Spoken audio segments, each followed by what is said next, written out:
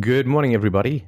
It's a new month of the year for us all. Hope you're doing well. It's Steph. It's the 7th of April 2013, and we have a full deck of fighter pilots of psychological self-knowledge freedom warriors up. So, rather than me doing a big intro, I will move right on to the first caller. How's it going, Steph? It's going very well. How are you doing? Doing good. Okay. I guess I was calling in today. I had issues as far as like last weekend going on. I've been listening to these podcasts maybe since last June, and I think I've probably listened to about a little bit over 1,000 of them. But I was at my grandparents' last weekend, and sorry about the dogs barking, but we were talking about multiple subjects as far as religion and things like that. And then it got on to as far as like raising kids and that as and my grandpa went on to like say something that anyone knows how to raise a kid, and basically it's stupid that I'm even like worried about it or researching anything, as far as like non-spanking, all this kind of stuff. And it kind of proceeded into us getting into an argument, which then this kind of like set in a bunch of stuff in my mind with the rest of my family and stuff, which has also been like my parents. I've talked to them about this stuff, and they probably listened to about, both of them I think are around the 200s of listening to podcasts and us talking about this stuff. But it kind of seemed like then after this happened, it's like everyone's kind of like, it seems like they're more about like talking about it than actually like living it, I guess. Right. Yeah, And and so I for think me, you it's kind sent of it. like Sorry, go how ahead. do you?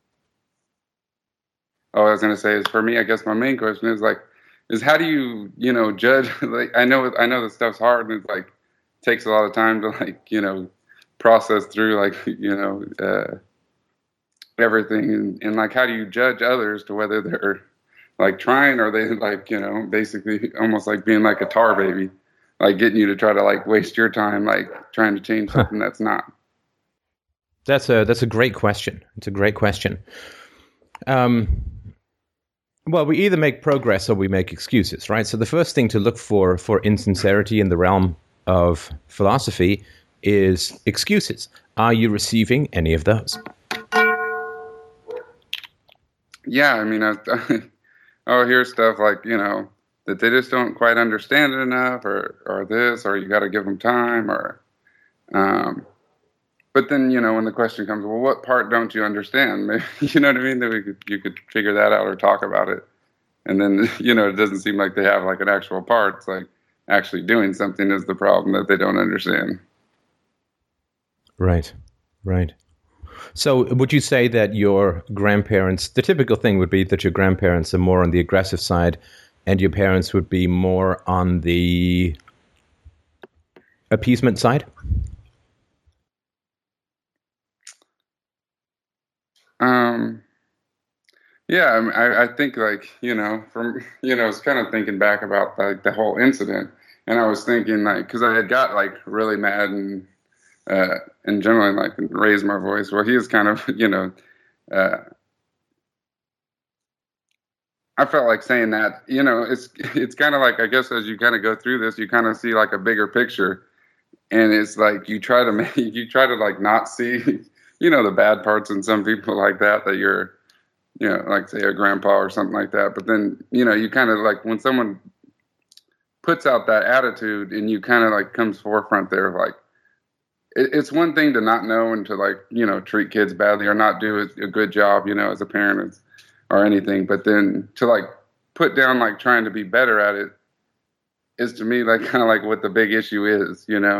And so like you kind of, it's almost like in that moment, like you see like, the wrath that caused throughout like a family, you know, or even like Right. in my own life. I feel like just listening to this stuff is like, like I wasted so many years and, done things that I wish I wouldn't have done. And, like wasted years of my life. I'm lucky that I haven't had kids, haven't done any of that, like getting kids or anything. But it's kind of like almost in that moment. And I don't know if like other people don't see that, but that's kind of how it like appears to me. It's like it's those kind of attitudes and that kind of bullying when someone's trying to do better. It's almost to keep them down. Right. And it's almost, and that's where I kind of see him as like, it's kind of like bullying, and whereas I see like, maybe my parents and stuff is like they're not so much as that, but they're scared to would be scared to confront him about that. Right.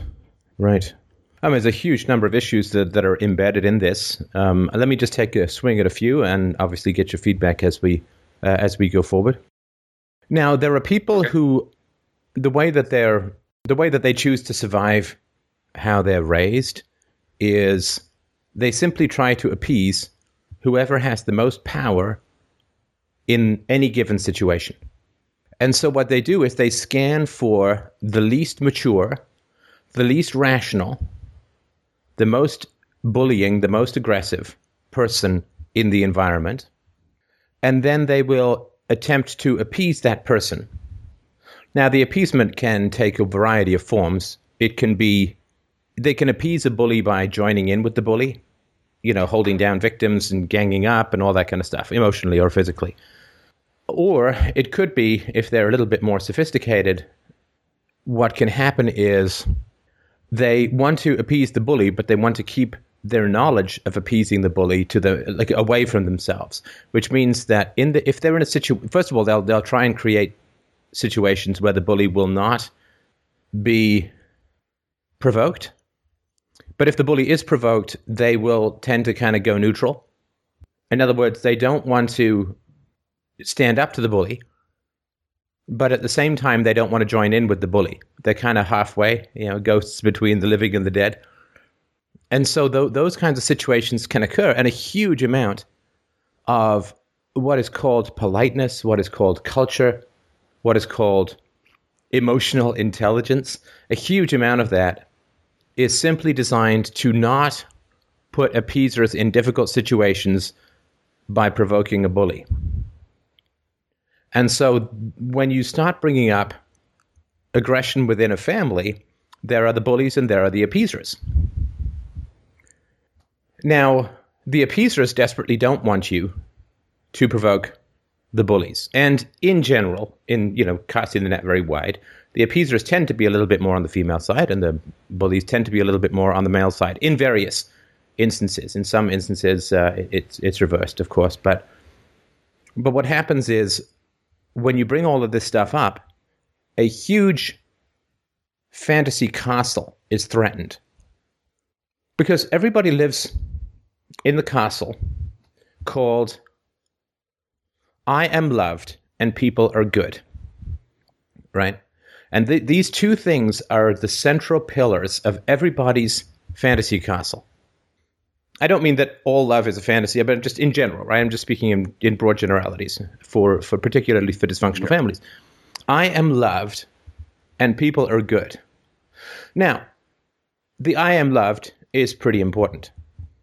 I mean, there are very few families who outwardly deny that they love each other and say that they couldn't care less about each other or whatever, right? So that's generally, in dysfunctional families, that's a propaganda that's put forward. So I am loved. And the second thing is, and people are good. Because to be loved by bad people is a mark of shame, not of honor, right? I mean, if evil people are very pro-you, that's not good. That's not good for you at all. I mean, that's like being Mussolini to Hitler. I mean, Hitler was very pro-Mussolini when Mussolini gave him some support in the 30s, and to his detriment, Hitler actually remained loyal to Mussolini, killer to killer, throughout the Second World War, and was one of the things that contributed to the eventual speed of his downfall.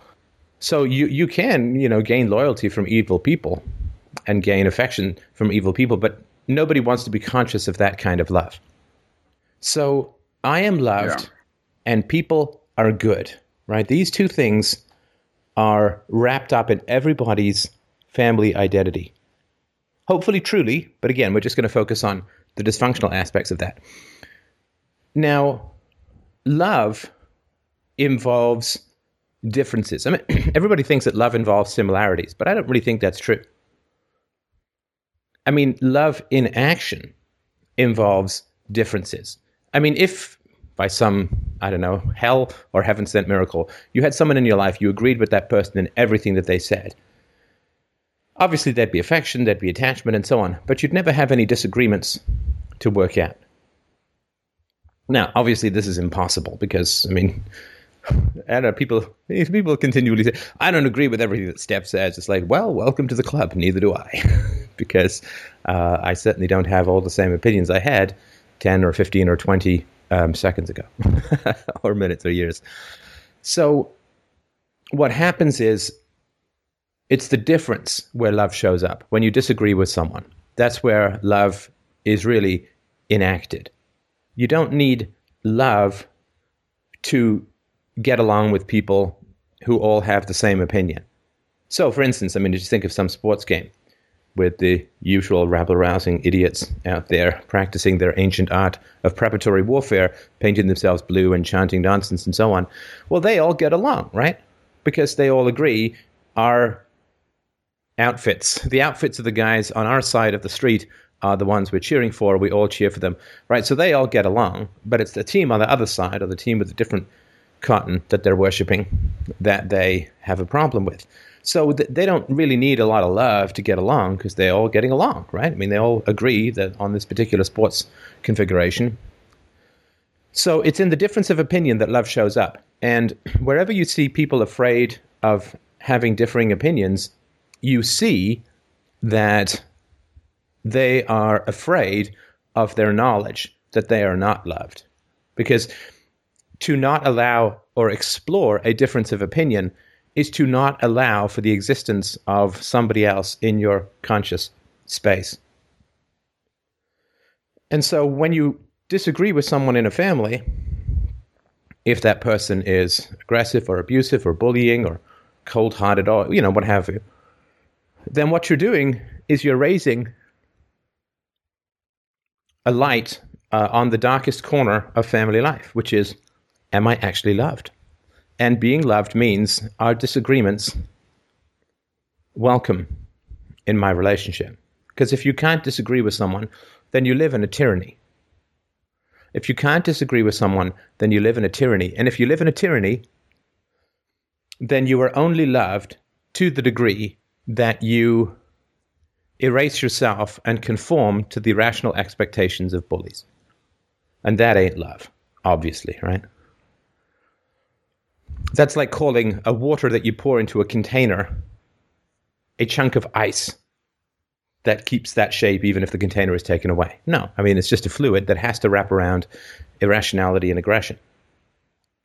Now, if somebody in your life demands that you not disagree with them, gets angry and offended and outraged should you disagree with them, then that person is not a good person. It's pretty narcissistic. It's somebody who does not have the maturity, wisdom, and ego strength to handle, and in fact to welcome the disagreements. I mean, I find it. I mean, when my wife and I disagree with each other, that's the major ground of fertility in our growth as a loving couple. When my daughter disagrees with me, I'm quite delighted. I think it's wonderful. When people disagree with me as a whole, I think it's a great opportunity for learning. And so the question of disagreements within families, within friendships, within work environments, and so on, is really important. When I was a boy in my early teens, I had a friend whose name was Jamie. And Jamie tragically died years later after I was no longer his friend in a motorcycle accident. But he was a bully. And, my brother was away. I guess I needed another one. And I remember one time we were biking home. And he was biking behind me. We were just on little dirt bikes, not motorized, just pedal bikes. And I guess I was 12 or 13. And there was a pebble ahead of me or some little rock ahead of me on the sidewalk, and I swerved. And he almost crashed into the back of me, right?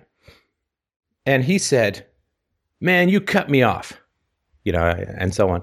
And I said, I suddenly realized that I was in an impossible situation. Like, I had to swerve to avoid the stone, otherwise I could have pitched over my bike.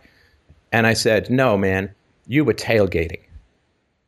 And man, you wouldn't believe what an incredible eruption this brought. And that was the end of our friendship. I mean, he ended up like screaming at me, throwing his bike around and so on. But I maintained that he was tailgating. I mean, he was riding too close to me. I had to swerve, so I did not cut him off. He was tailgating. But the idea that I would disagree with him and stick to that disagreement, and I didn't scream at him or anything, but I did hold firm to my position. Anyway, so I ended up not being his friend anymore, and he sort of called me a couple of times over the next little while, wanting to get together and so on. I didn't really want to, because I recognized, like, I kind of got that this was not going to be a good thing for me. And so the question of disagreement is really, really important. And this is why so many people suppress disagreements. This is why, if you look at the endless garbage, detritus trivia that people waste their precious lives not talking about. Oh, it's fine weather for this time of year. How about them Jays? I can't believe Barack Obama got into office. Right? Whatever nonsense is passing for conversation these days, it's because people don't want to expose topics that might cause disagreement. Because if the disagreement is punished, then the illusion of being loved by good people is shattered.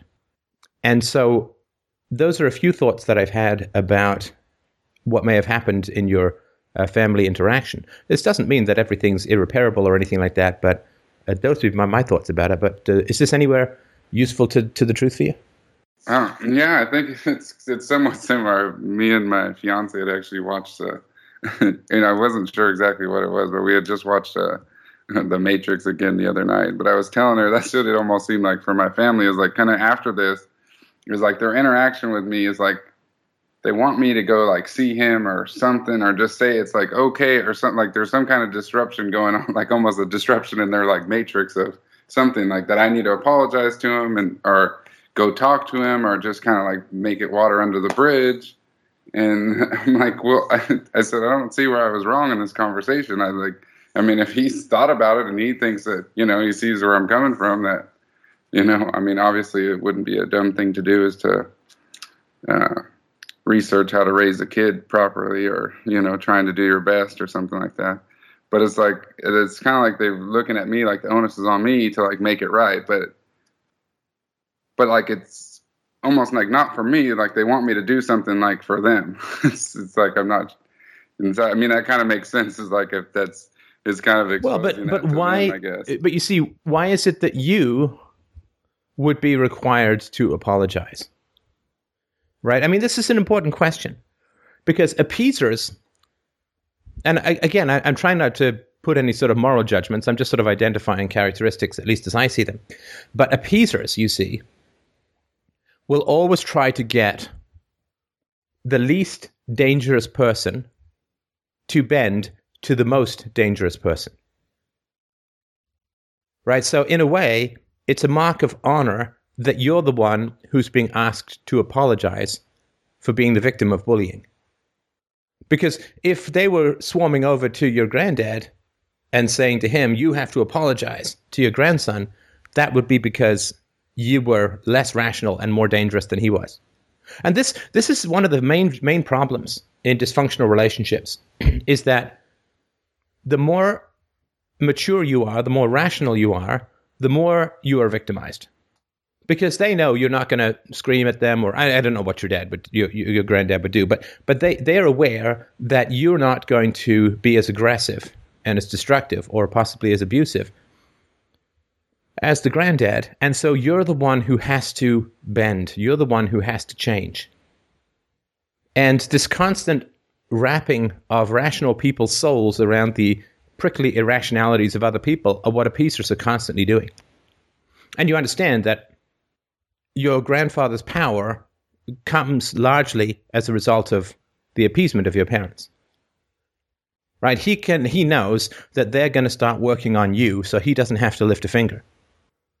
But the argument that everybody knows how to raise children, I mean, gosh, you don't even have to be into peaceful or philosophical parenting or this conversation or anything like that. I mean, if everybody knew how to raise children, why on earth are there so many different styles of raising children? I mean, that you don't even have to think for more than a second to figure that one out, right? I mean, if everybody knows innately or instinctively how to raise children, then why do some parents abuse their children? Why do some parents spank? Why do some parents not spank? Why do some parents send their children to public school or private school or homeschooling or unschooling? Why do some children travel with their parents and other parents stay home? Why do in some families, two parents go to work? In some families, one parent goes to work. In lucky families, no parents go to work, right? I mean, that doesn't even take any philosophical understanding or any research or any statistics to rebut. So, I mean, of course nobody knows how to raise children. That's like saying everybody knows which god to worship.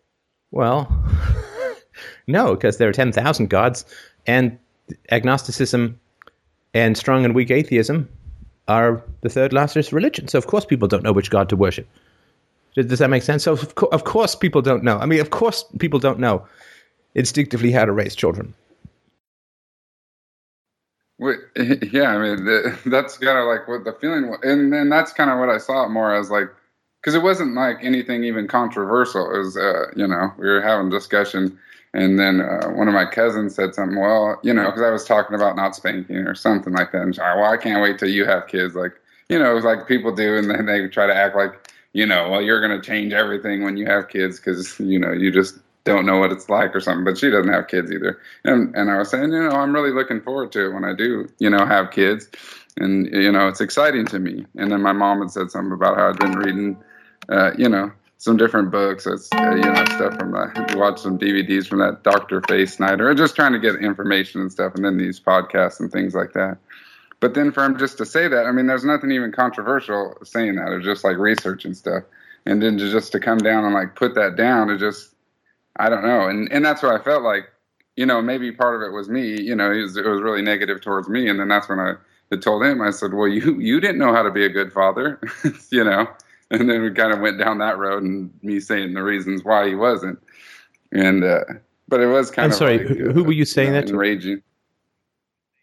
My grandfather. Well, you get that's pretty inflammatory, and I'm not blaming you for it. I just in the awareness of the conversation, you get that that's pulling a grenade out, right? Yeah, yeah. I mean, I know that, particularly if it's true, right? yeah, no, and then like it was giving the reasons why, so it went real inflammatory. I mean, and I know that's what like raising the stakes was like. Just me is kind of like almost like I just like pulled a grenade right there. It was just like, okay, this is it, kind of thing. And I'm not sure why. Okay, so did that. It's just, let's just poke around that moment for a second. Okay. Because I mean, I don't have any problem with what you did, but not that it would matter if I did, right? But the important thing is to know why you did what you did, right? So why do you think you said that in that moment? I mean, if you've listened to 1,000 podcasts, you know that that's either going to be a breakthrough or a deal breaker, right?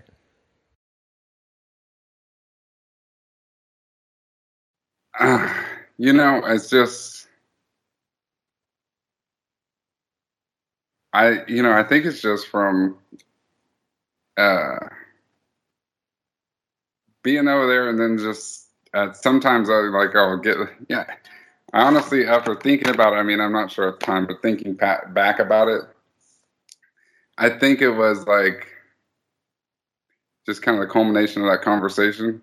But I think it's like going over there is probably the only, I mean, like within the last 5 months, I mean, is anywhere that I went where someone would like say something like that would be to his, like to me, or like, that kind of as I saw that as like, disparaging something good that I'm doing is kind of almost,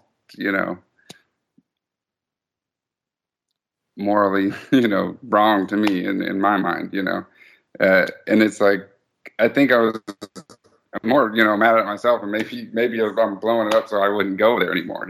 It's like, why am I keep going? Why would I keep going to a place where a person holds these kind of values? That's kind of what I came up with afterwards. It was just kind of Right. almost being mad at myself for being there. I mean, why would I be there where someone would talk like that? Now, you said that in this interaction, your parents were pretty quiet, right? Yeah. Well, it was just my mom was there.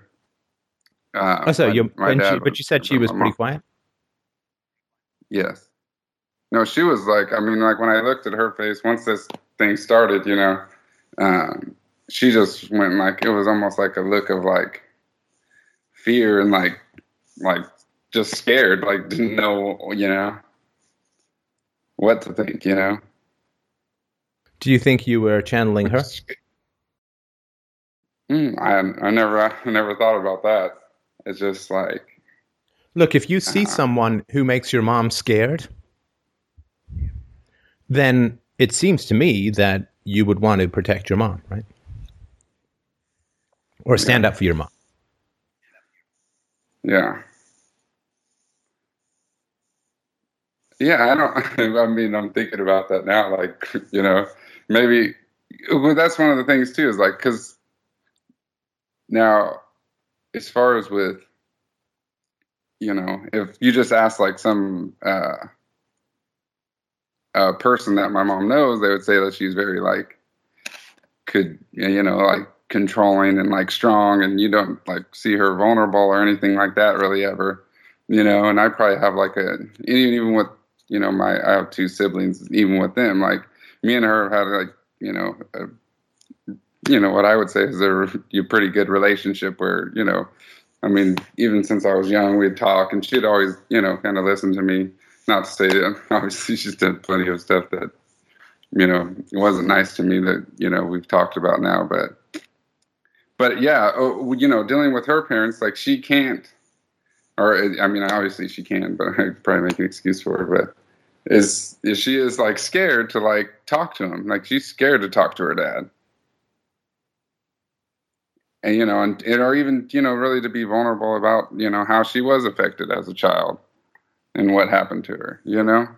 Right. So it could be, I mean, the people who are the quietest in a disagreement are sometimes the ones who are controlling it the most through projection, right? And so it could be that your mom, like, in a sense, you could be saying to your granddad, well, look, there were problems with your parenting. And do you know why? Because I'm having a disagreement with you, and my own mother is afraid to say anything, to come to the defense of her son, to reason with you. That's how scared she is of you. Don't you think that's a bit of a problem? Yeah. Yeah. I mean, that kind of like just like kind of hit for as far as like kind of how I felt in the moment, like of seeing her, and part of the thing was too, is like, he was like, this is, stories that I've heard, over the time is like that he would go and he would go out and like drink a lot. He was like alcoholic, but he wasn't like abusive or nothing. He just kind of wasn't there. But, and that made it dysfunctional between him and my grandma. And so there was a lot of this stuff, and then and then that's what one of the things I brought up to him is like that he was an alcoholic and and then he's like, well, then he's saying he was an alcoholic, and I'm like, and my grandma and my mom were there, and I was like, ask them, they're the ones that have told me. I said, and then they're all just sitting there quiet, they don't say anything. It's like, you guys are the one giving me this information. Everyone likes to complain about this stuff, but no one likes to talk to the actual people that who it affects. Like, if I have a problem with my mom, I shouldn't tell, my cousin to tell her, you know what I mean? Like I should, or just complain to somebody else. Like I should go talk to her about it. And like, no one, does that. No one talks to them about like how stuff affects them, like, what's went on, what their feelings are about stuff. It's like, that's, very difficult. Like no one really does that in our family. Well, you said he was an alcoholic. If He that makes wasn't sense. abusive, right? Yeah. Yeah. I don't agree with that at all. In fact, I don't think I could more strongly disagree with that. And doesn't mean I'm right. I don't Oh, have any no, technical no. definition of the term, but To me, alcoholism is one of the greatest curses and plagues in the world. And it is uniquely destructive in families. It is abusive. To be a parent and to be an alcoholic is to be abusive. And there's a number of reasons for that. First of all, I mean, from the least important to the most important, it bleeds money. It bleeds money and productivity, causing financial instability. More importantly, the emotional state of the drunkard is frightening to children because they recognize somebody who's out of control, and not knowing when it's going to end and how it's going to end. And everyone thinks that the drinking is the major problem. Of course it is, but then there's the hangover the next day.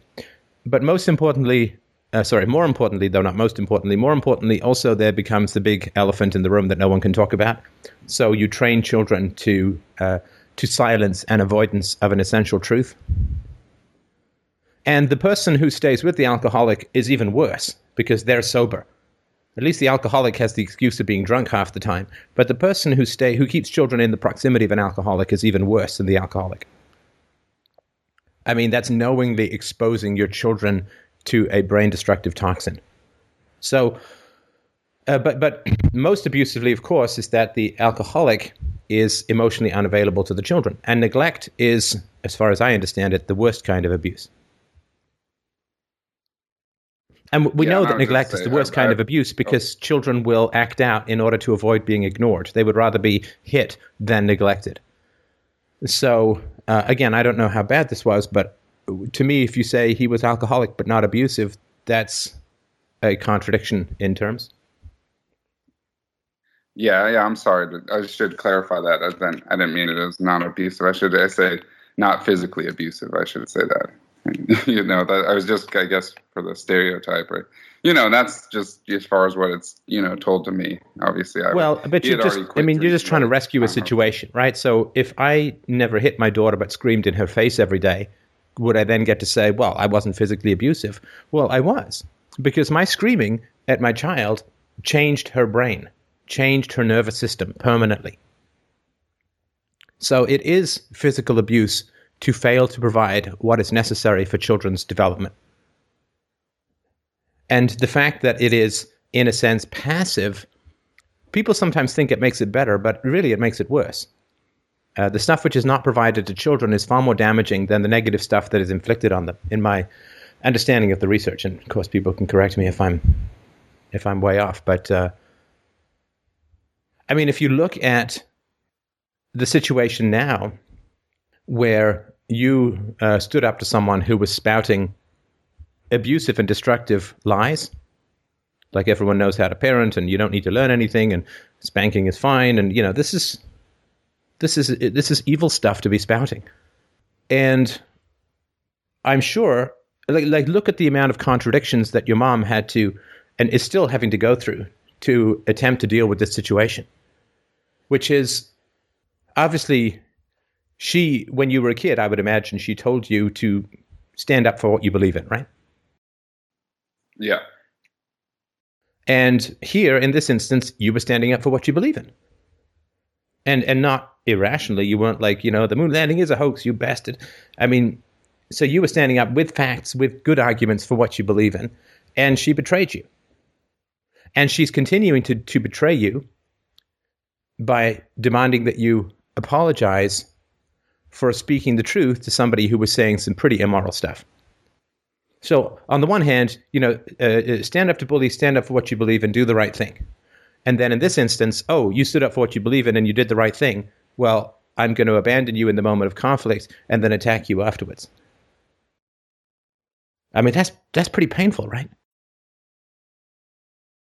Yeah, and that's the thing is, I mean, like, so I can even like hear when you're saying this, like, but like, and she's gonna listen to this, but it's that she wouldn't see it as demanding. She'd be like, oh, I would never make you have to do something like that or ask you to do something you wouldn't want to do, but it's like that. It would mean a lot to her, but like, you know what I mean? It's like this. That's a contradiction. Do you want to play your mom and I'll play you? Because that's a pretty big contradiction.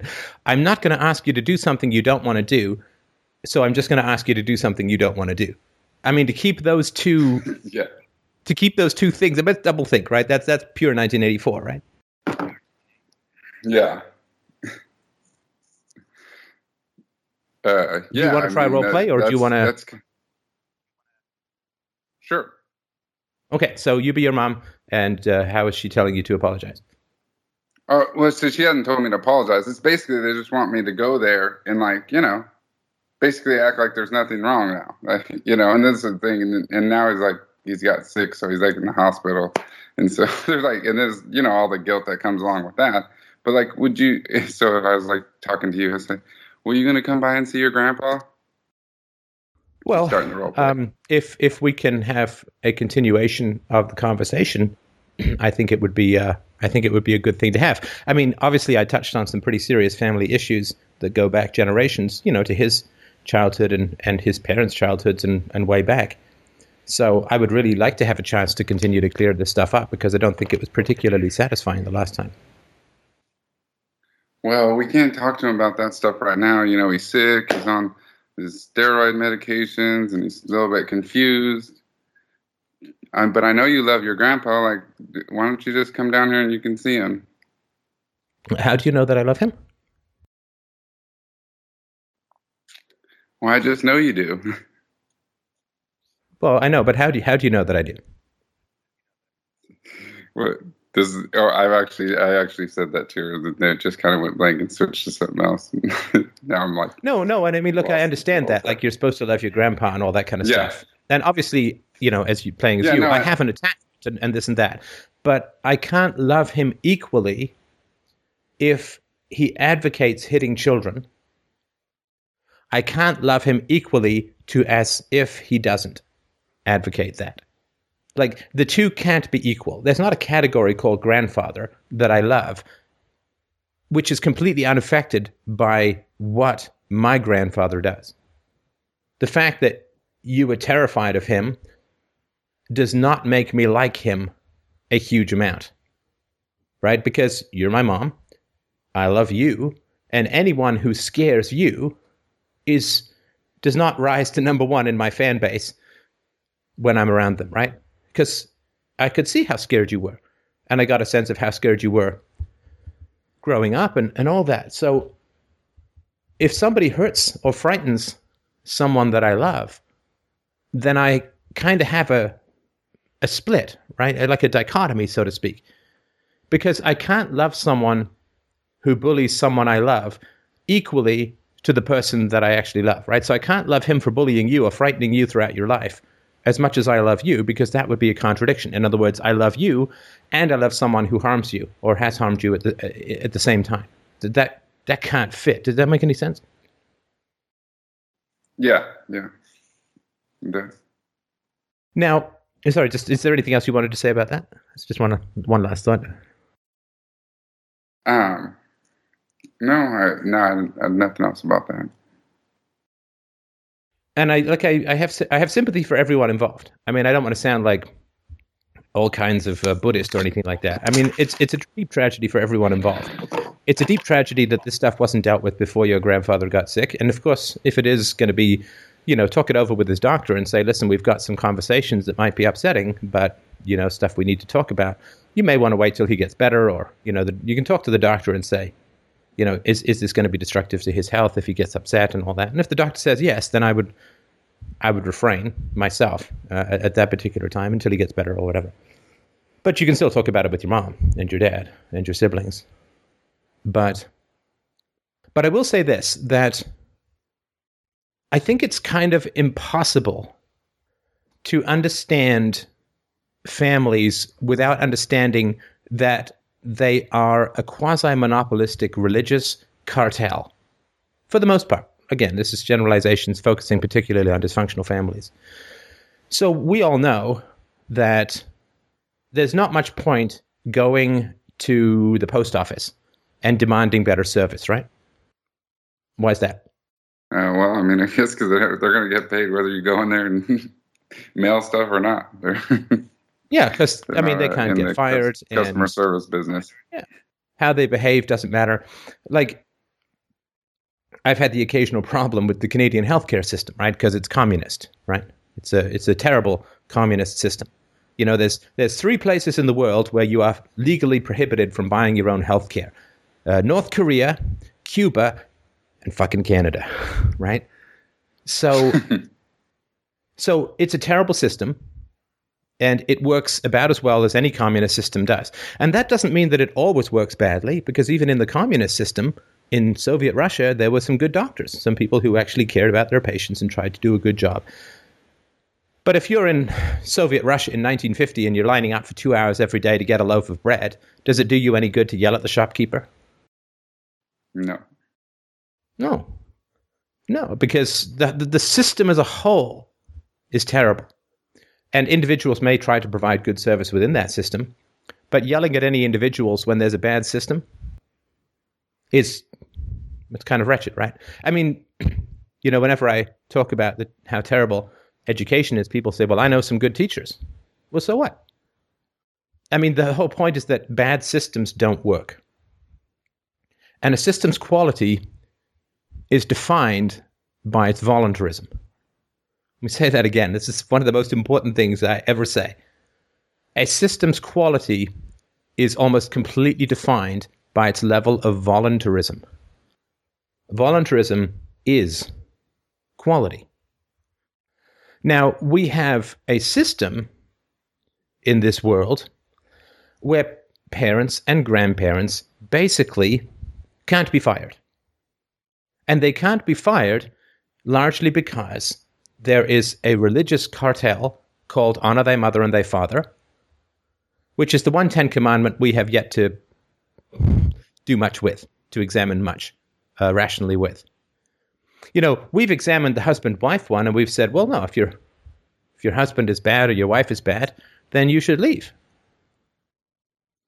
But with regards to the parent-adult-child relationship, we still have, essentially, a religious public monopoly. And so, in a weird kind of way, getting angry at the individuals involved, while emotionally resonant and not unimportant at all, is certainly not going to solve the problem. It's like getting angry at a post office worker or someone at the DMV because it's slow. Well, it's slow because it's not voluntary, right? I mean, there was nothing that anyone in particular could do to make communism work. Communism always fails, miserably, bloodily, destructively. And it's the system as a whole, it's the premises that underlie the system as a whole that needs to be changed. Now, the adult-child relationship is not voluntary. Yeah, that's fine. That's the way it is. Can't be changed. It's like getting angry that women have to have children. Well, that's the way that Zeus made it. Not much we can do about it.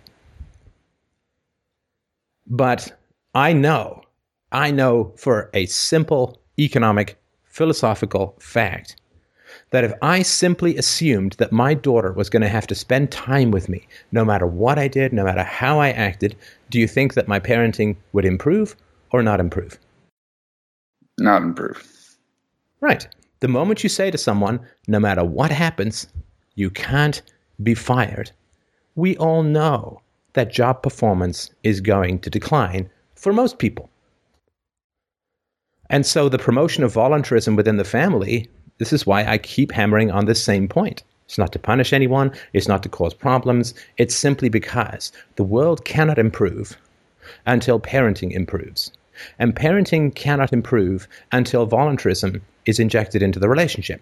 The privatization of the family away from the religious cartel is the essence of improving the world. It is what hinges the difference between war and peace, between freedom and slavery, between debt and wealth, between liberty and tyranny. It is that important. The introduction of voluntarism in the family is the most fundamental fork in the history of humanity that will lead us to genuine, real, sustainable, virtuous, peaceful freedom, or not. And so this is why I keep hammering this point. It's not because I like to be controversial. It's not because I want to cause problems within families. It's simply because I really, really care about whether hundreds of millions of people live or fucking die. That's why I do it. Because I really care about hundreds of millions of people, no joke, whether they live or die. And after all the research that I've done over many decades, reading The Origins of War and Child Abuse, reading Robin Grell's Parenting for a Peaceful World, highly recommended. The facts are about as incontrovertible, the Bomb in the Brain series, fdrurl.com/BIB, please check it out. The facts are about as incontrovertible as they can possibly be. That it's better parenting or a smoking crater where the future will be. And I simply cannot conceive, and I'm really open to hearing this, I simply cannot conceive of how to improve parenting in the absence of promoting voluntarism, any more than I can conceive how to improve the quality of the post office without privatizing it. In other words, without taking it from a government cartel to a voluntary free market association. And if anyone can find out a way to keep something socialist or communist or fascist and have it continue to improve to the point where it reaches the quality of a free market interaction, you all please send me those studies, and I will change my mind. But I know of no such studies after having read about this stuff for about 30 years. The way that you solve cartels is you voluntarize them. You privatize them. That's how you improve quality. Now, I have no doubt that for the people who are part of that monopoly, part of that cartel, part of that government union or that public union, privatization kind of sucks. I get it. I really do. I really do. But I was taught when I was young to do the right thing and to stand up for what I believe in. Everybody told me that. Everybody taught me that. And if people don't like the fruition of the lessons that they provide to the young, then they should be honest with the young and say, no, don't stand up for what you believe in. Go along with the herd like I do. Don't question the assumptions like I do. Don't upset anyone like I do. Be a lemming, be a sheep. Be a leaf floating on the foaming stream of culture heading off the waterfall to the infinite depths of future tyranny. But I really listened to what I was told. I was told adult relationships are voluntary. That's why everyone around you is divorced. That's what I was told. I was told that if you are not satisfied with a relationship, you should end it. That's what I was told. And that's what I grew up with in the 70s when the divorce rate went up 300-400%. And everyone around me were single moms. And dads were not only not there, but they were not ever there. They were gone, baby, gone. Because I was told, stand up for what you believe in, do the right thing, don't join gangs, reject people who advocate the use of violence. I was told that. You know, if somebody wants to go beat someone up, don't go with them. If somebody advocates violence, don't have anything to do with them, Steph. Little Steph. My daughter likes to play with me as a little boy, and she calls that little boy Little Steph. And she likes to show Little Steph stuff and play with Little Steph and so on, which is actually a huge amount of fun for me. But that's what Little Steph was told. And, you know, all I did was listen. And most people, they really don't like it when you listen to their moral instruction and then act on it in a way that's inconvenient to them. Suddenly, the morals change, but you're never told that they change. You're just told to ignore it, which is what you're being faced with, right?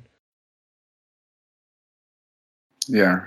I mean, and just you saying that, and it kind of just brought up another feeling, like, you know, as far as for me, is like in listening to this stuff, and I've seen it with my own eyes, is dealing, dealing with people, and I honestly believe that it would change the world, just the better parenting and stuff like that, and the Bomb in the Brain series, and I've actually watched that with my parents, you know, so I know my mom's aware of this stuff, and she agrees with me.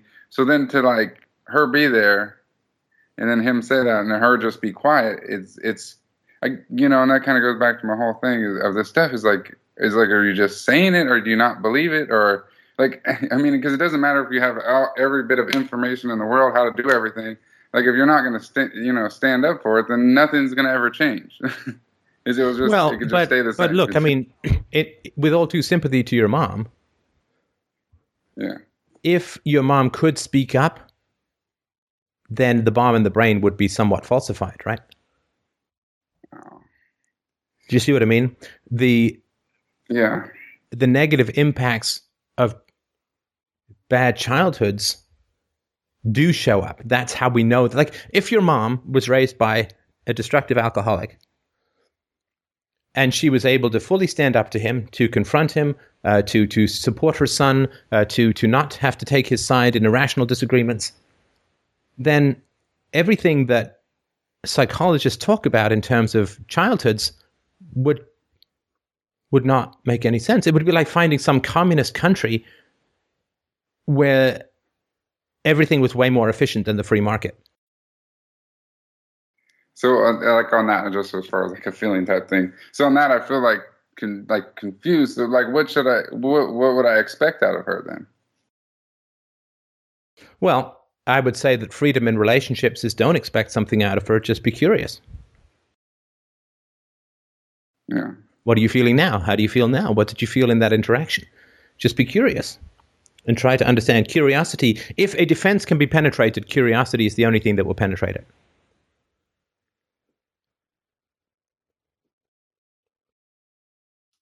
Ask her about her childhood. Ask her about her experience.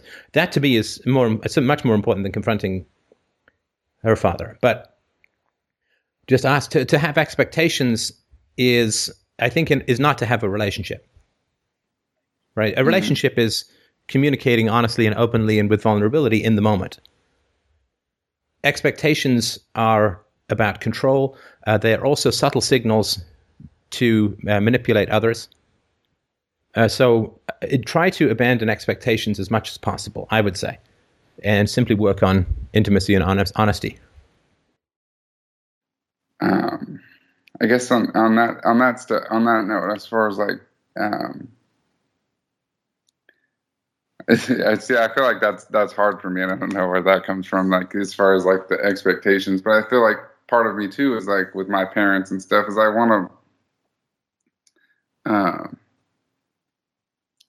part of me wants to believe that like that they are working in a sense, to learn, this stuff, and that they do agree with it and stuff, and they have, apologized to me, and I've been able to open my feelings to, my thoughts about my childhood with them and everything. But I don't want to also feel like I'm, making excuses, because that is what I want, I guess. Well, I don't know. But let me put a possible mild correction in front of you and see if it makes any sense. You are looking at your parents relative to the values that you have proposed and that they approve of, right? So you're comparing your parents to values, right? To what? Can you say that again? To the values, right? To the values that you proposed and that they, to some degree, have accepted, right? I think that a deeper and richer kind of empathy would be is that their dad is really sick, right? He's in hospital, and when people are under stress, their relationship to their values tends to change to some degree, right? I mean, sometimes it can be hard enough sticking up for what you believe in or what you know is true, even when you're sort of relaxed and calm.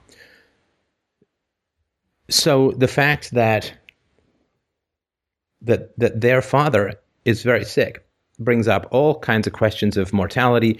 It also brings up, like anything that changes in a relationship, kicks up a lot of old wounds if they're there. Which is why people tend to be so static in their relationships. Right? Why when you go over, you just talk about the same stuff, or you go to the same places. It's all a ritual. You have to do the same thing all the time. Because if there's any changes, then people's control over their own histories begins to weaken, and stuff comes up which is unexpected in that. Right? I mean, one of the definitions of dysfunctional relationships is rigidity, right? Inflexibility. Now, we all get old, we all get sick, we're all going to die. That brings a lot of change to relationships. And when change occurs in relationships, a lot of old stuff can get kicked up.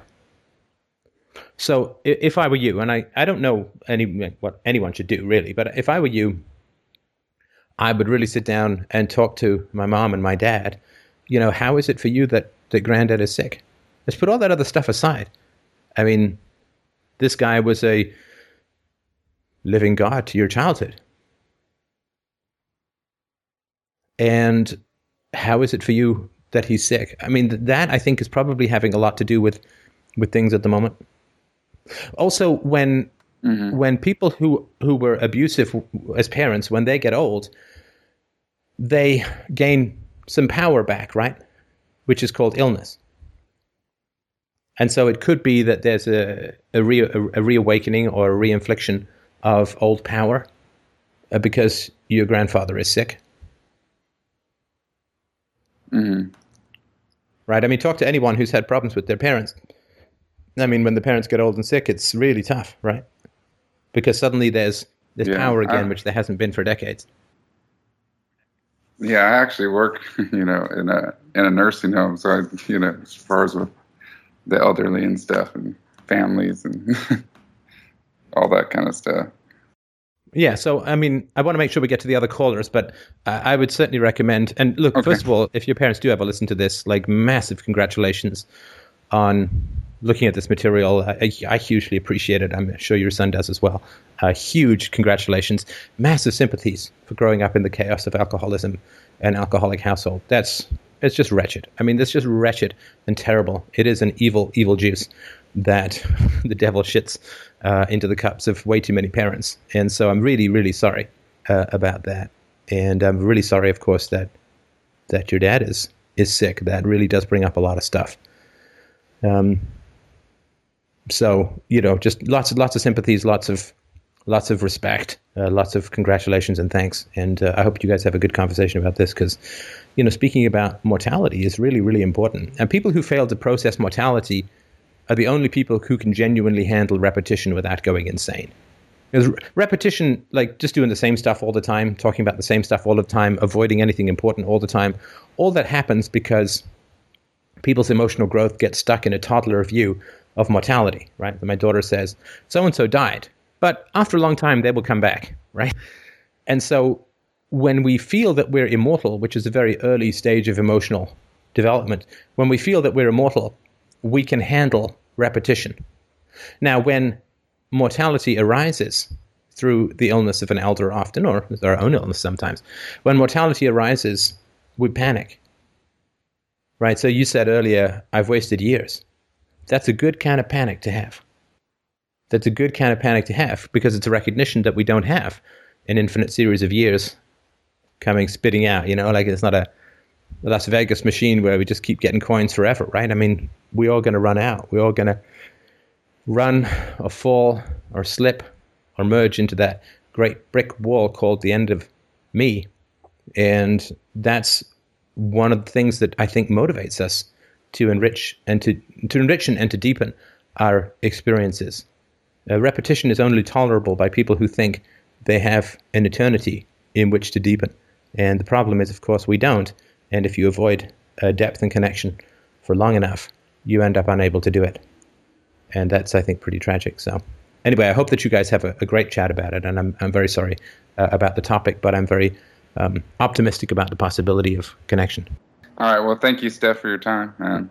Maybe we'll be talking. Welcome. Later. You're welcome. And if you get a chance, do drop me a line, operations@freedomainradio.com, and let me know how it goes.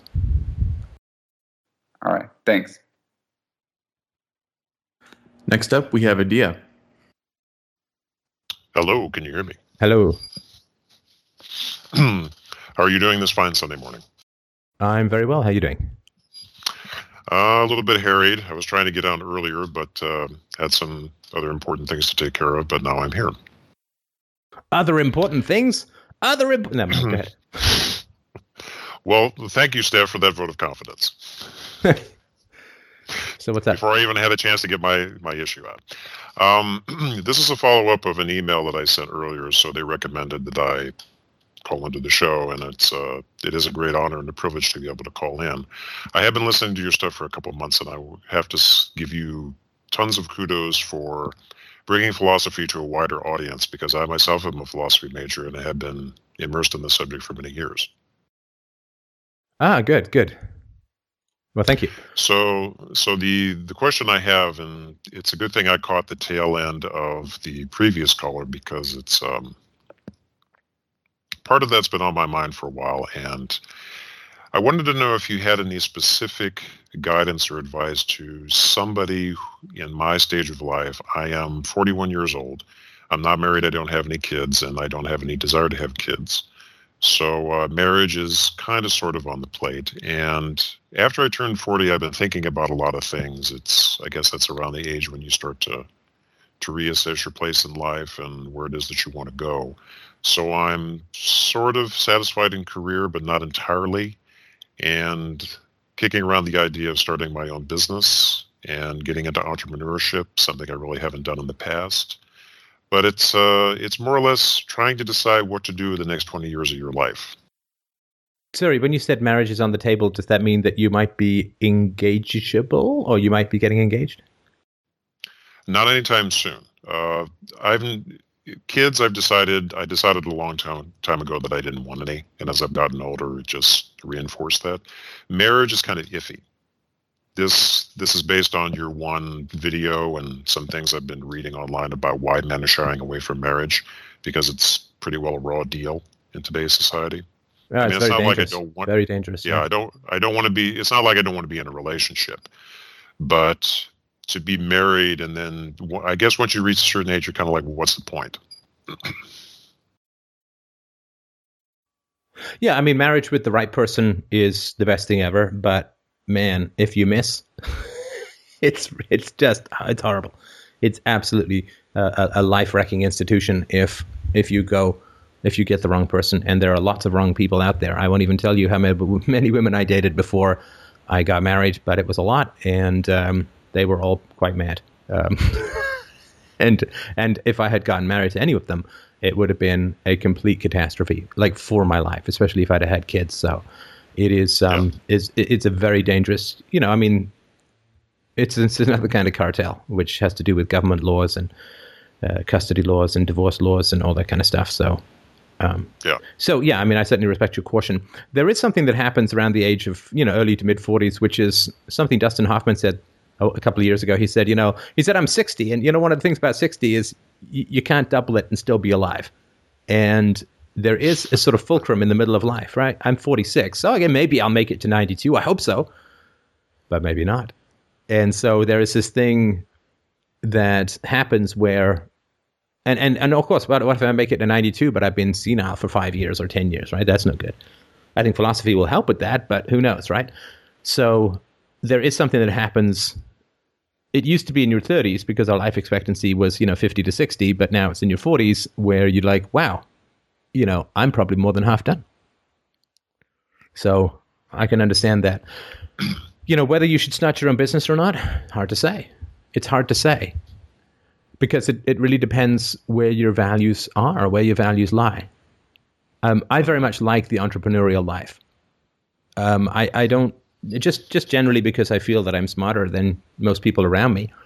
And so it would, to me, like be taking diet advice from a fat guy to go work for somebody else. It just doesn't really work for me. So if you have, I think people, you shouldn't say that. That's nonsense. False modesty is just another kind of hypocrisy. We want reasonable evaluations of who we are and where we are. It's not vanity to say that you're good at something that you're good at. It's not vanity for me to say I'm really good at philosophy. It would be vanity for me to say I can fill Carnegie Hall with my operatic renditions. I think that would be irrational. But if you have a reasonable evaluation of where you are, if you feel that, and you have some evidence for this, that you make better decisions than people around you, then I think entrepreneurship is the way to go, because otherwise you simply will be, in a very iceberg-strewn sea, you will be putting yourself in the care of a blindfolded captain of a ship. So if, I would guess if you studied philosophy and you like this show, well, you're probably smarter than your average bear. So in which case, I think entrepreneurship would make a good deal of sense. Did you find that you were afraid when you set down the entrepreneurship path? Afraid isn't the word. Terrified would be the word. It's complete terror. And terror is innate to desire, right? You can't want something without being afraid that you're not going to get it, right? Mm-hmm. So the more you want something, the more you're scared you're not going to get it. And there is a vulnerability, of course, in putting yourself out there and trying to succeed at something. If you really want it, then, like once I started in the entrepreneurial world, like I went from being a junior programmer to being, the chief technical officer. And that was a huge change. And once I realized how much I really loved to create programs rather than modify them, to be a sort of tech visionary rather than somebody who patched up COBOL 74 code, once I realized how much I loved working with people and loved talking to customers and all that, I loved the travel, loved to, even liked a nice hotel once in a while, then the fear of losing that became enormous, right? All love is vulnerability, right? If you love someone, then if you lose that person, that's incredibly painful. Parenting, of course, is vulnerability. You want the world to treat your children really well, but the world doesn't treat children really well, so that's a challenge, to say the least. So everything that you love creates in it a fear and vulnerability. All desire has a jetpack or shadow side of fear. Now, that doesn't mean that you spend your whole life terrified. I mean, I was certainly terrified to start FDR. I'm not terrified of it anymore, and really think I have a relaxed and positive enjoyment with the broadcast or the show or whatever it is. So yes, I think that fear is a great thing to guide by. Like in a sailing ship, you have where you want to go, and you have the wind, which is hopefully behind you. And it's your desire to get there that makes you want to harness the wind. So to me, when I have a goal, there's something I want to get to, but the wind is to some degree is fear, right? Which is the fear of not getting there, and the fear can help guide you. The fear is a very helpful and important emotion. I mean, I think they all are. But so yeah, I think fear is natural. Did you ever find that when you were younger that, to bring philosophy into this, because I've done this myself over the past several years, doing a sort of reductionistic approach where you ask yourself, what is it that I really need? What is it that I can reasonably have to get by in life? My basic needs are met. I have a roof over my head. I have decent food to eat. I'm able to sleep without danger of being attacked or any kinds of bad things happening to me. And this would be an X amount of money that I could live reasonably well on. And if I'm in the city, I have all the things that are available to me, cultural opportunities and meeting different people and so on. So you reduce it to where you find what you have, and then you can build from that and find out what your wants are versus your needs. Does any of that make any sense? Yeah, I mean, it does make sense, but I think that it's not hugely productive. So, because every time you achieve something that you want, your former state is not what it was, right? So, once I became an entrepreneur, then going back to being an employee would have been pretty rough, right? So I could say, look, well, I mean, I'm happy making, when I got my first job, I made $40,000 a year. When I got my first programming job, and because I lived in a rented room in a house, I had, lots of money, and this is great, right? Now, of course, if I were to go back to that, it would not be satisfying. So the problem is every time we achieve something new, then going back to a former state that was fine is no longer fine. So there is no revisiting the past as it was, because we now have the experience of everything that happened afterwards, right? The past is not a museum at all. You can't ever go back and see the way it was, because you've changed since you were there. And so I don't think saying, well, I'm here and this is the minimum that I need and I can come back here and be satisfied, I think is not particularly realistic. I mean, it's something that we can certainly manage if we have to, but I don't think it's hugely realistic. Mm-hmm. Why do you think people revisit the past or get stuck in the past? Can you give me a context? Because that's a pretty broad question. Well, it's some of it applies to my own life when I was younger. I remember, I don't know if you've ever heard the term a quarter life crisis. They used to bandy about in the late 90s and early 2000s of the people that were in a fail to launch mode, which I think is worse now than it was back then, like around 25.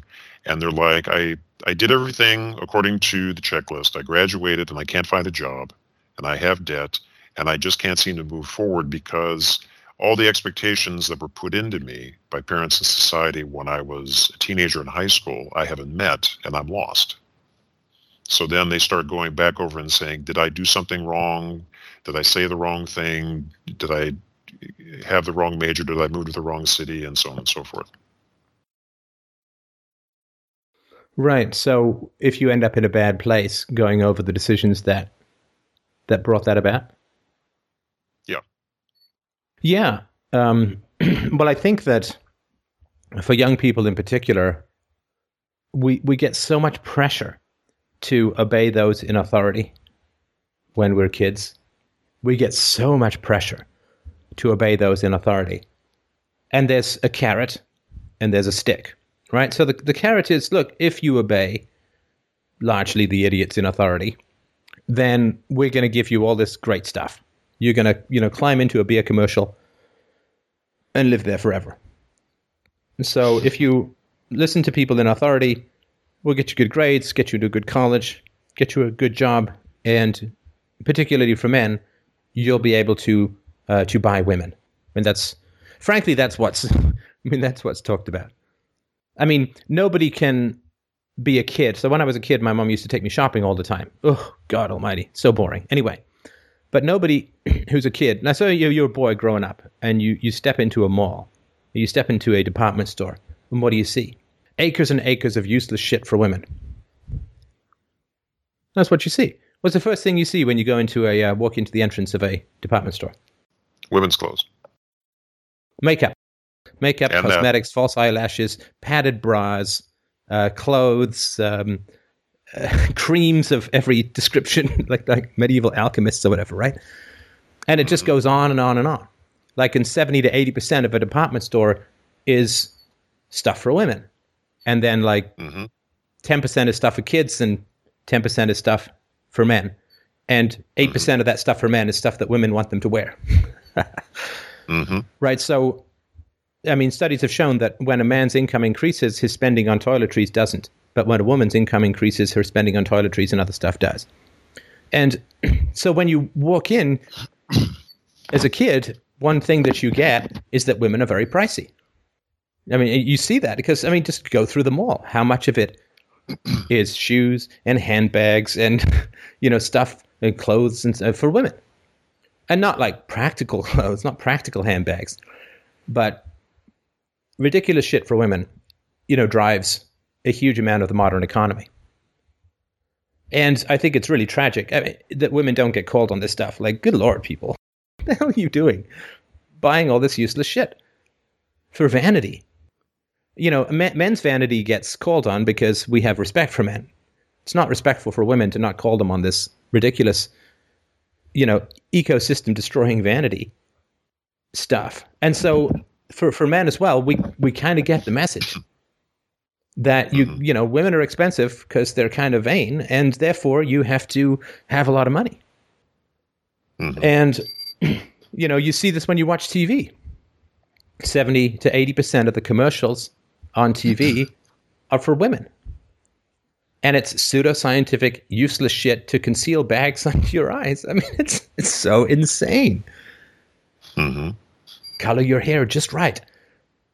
I mean, Brooke Shields was involved in some ads for eyelash extension. Half of them caused the eyelashes to fall out. I mean, it's insane. Yeah. You can have longer lashes because you're worth it. No. If you were worth it, you wouldn't need to adorn yourself with all this bullshit.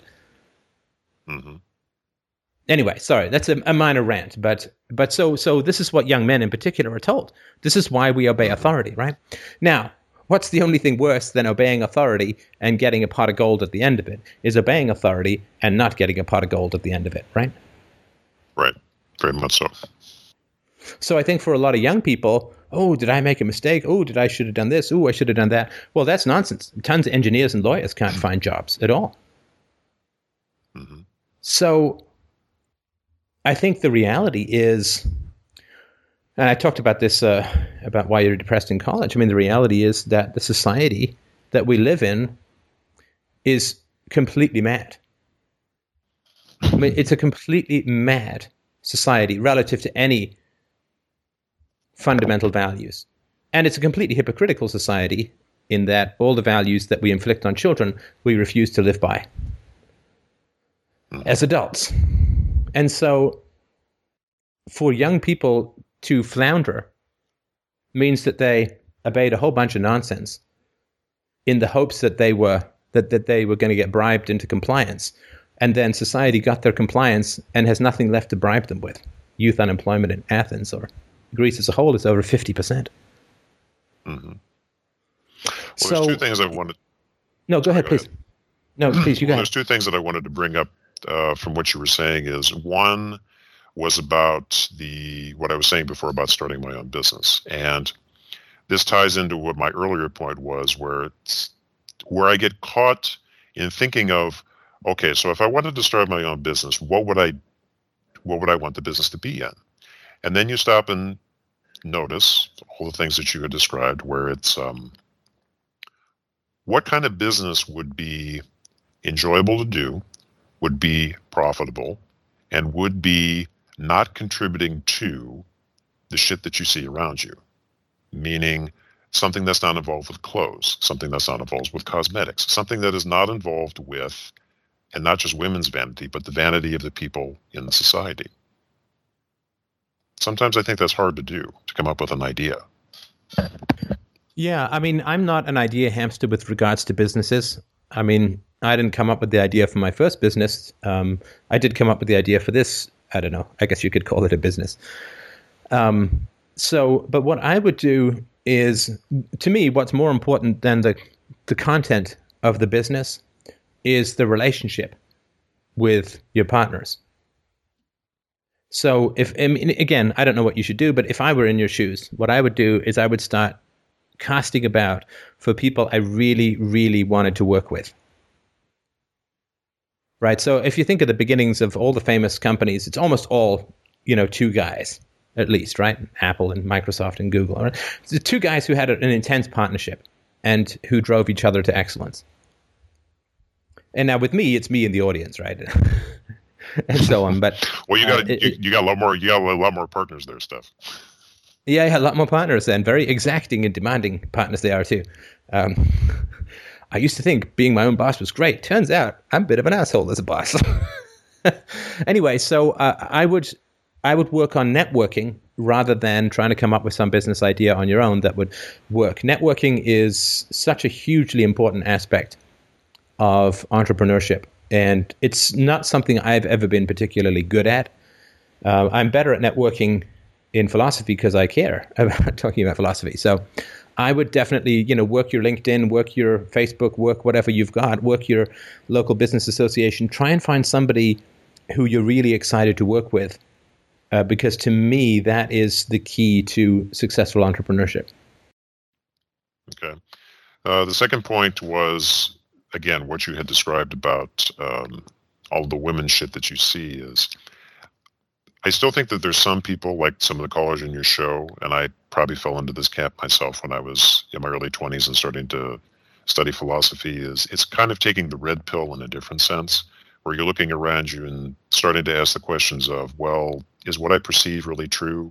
All those basic perennial questions that they have. And then you start to see around you. I remember I had this experience several years ago when I walked into a Walmart and I felt depressed. And because it was just acres of shit that I didn't need. And then that starts the self-reflection where it's like, well, what is it that I really need? I mean, I need clothes, I need food, I need all these things, but how much am I willing to spend for that? Does that make sense?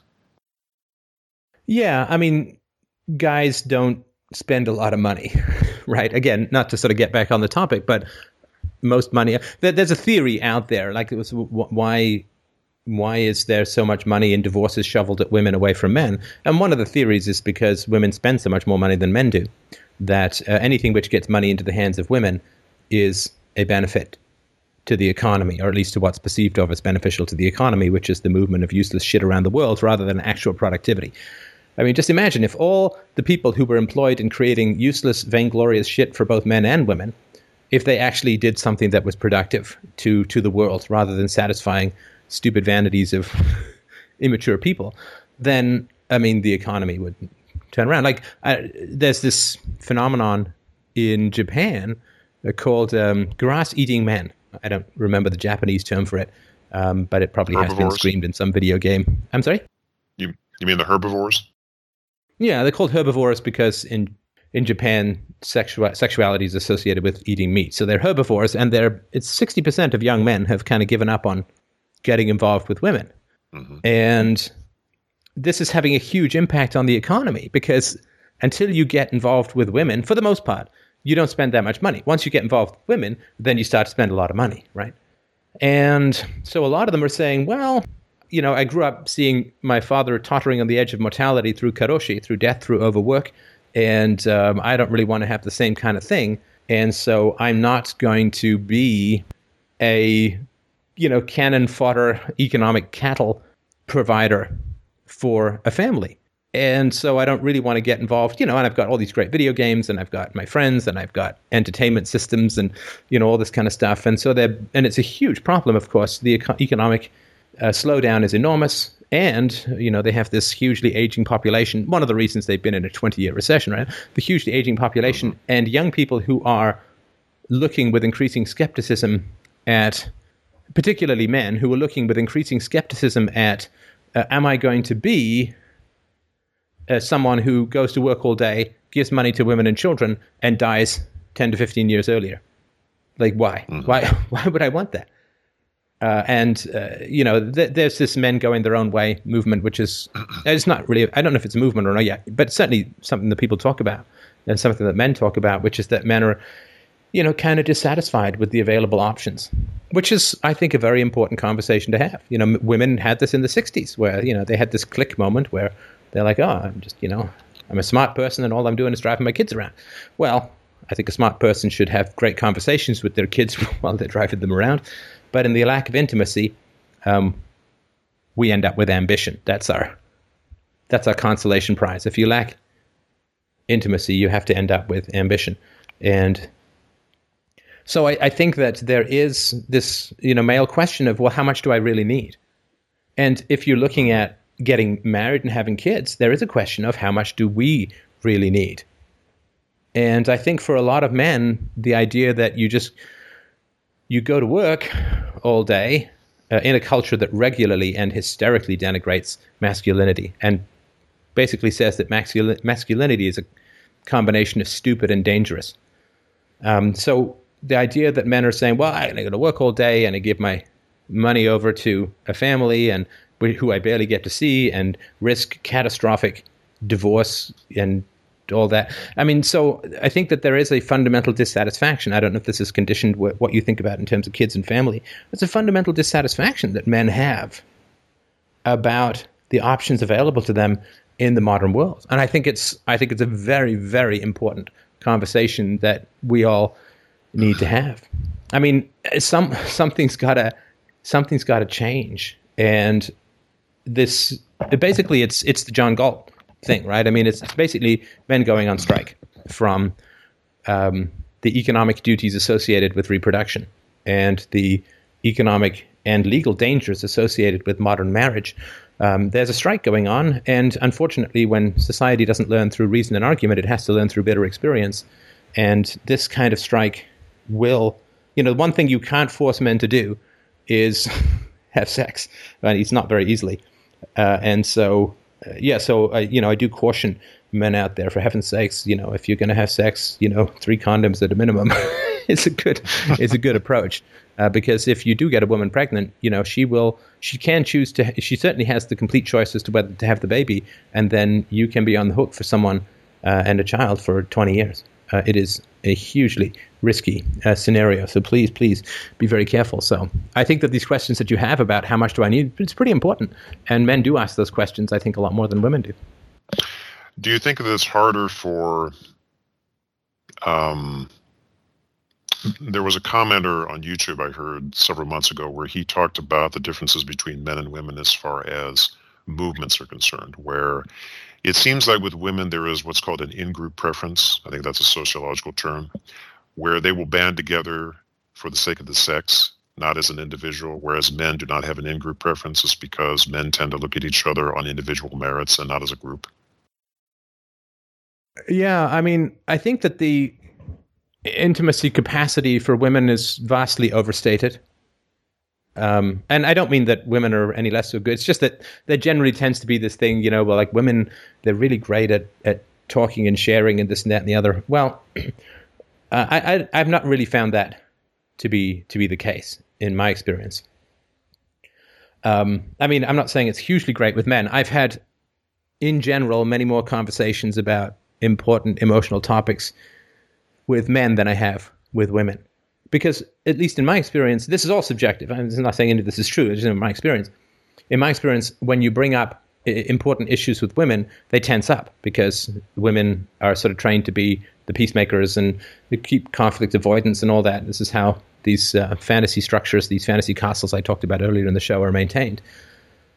So, and just look at the proportion of male to female callers in this show. It's probably 10-1, at least. And so, this is a show where we do talk about very important emotional topics. At least I don't think, with the exception of really getting bored at deterministic trolls, I don't think I've ever really banned a topic. Certainly on the Sunday show, I've never really said, no, I'm going to talk about that. So I don't think that, I think women's intimacy is, like women's capacity for intimacy compared to men's supposed incapacity for intimacy is not true. It's not like, so 2/3 of American women have admitted to hitting their children 3 or more times a week when their children are under 6 years old, right? Mm-hmm. That's 150 plus hittings of a little toddler every year. Now, I would submit that nobody who's capable of that is even remotely capable of true empathy and intimacy. Who's capable of hitting children. Let's say you have 2 children, that means you're doling out over 600 hits every year to little toddlers. Jesus fucking Christ. I can't even believe that we still need to have this conversation in the 21st century around stop hitting your goddamn children. But we do. So is it really that women are so tender and intimate and wonderful? Well, no. Then so many of them wouldn't be admitting to hitting their children so often. Each child, 3 or more times under the age of 6. I mean, this is staggering. And I've seen interviews with high school principals and so on who basically say conflicts among boys are much easier to resolve. Boys don't hold grudges. Have a fight with someone, the next day you can be playing with them. But girls' conflicts are really tough because it's all about innuendo and slander and spreading malicious gossip, and they hold grudges forever and so on. It is a different thing.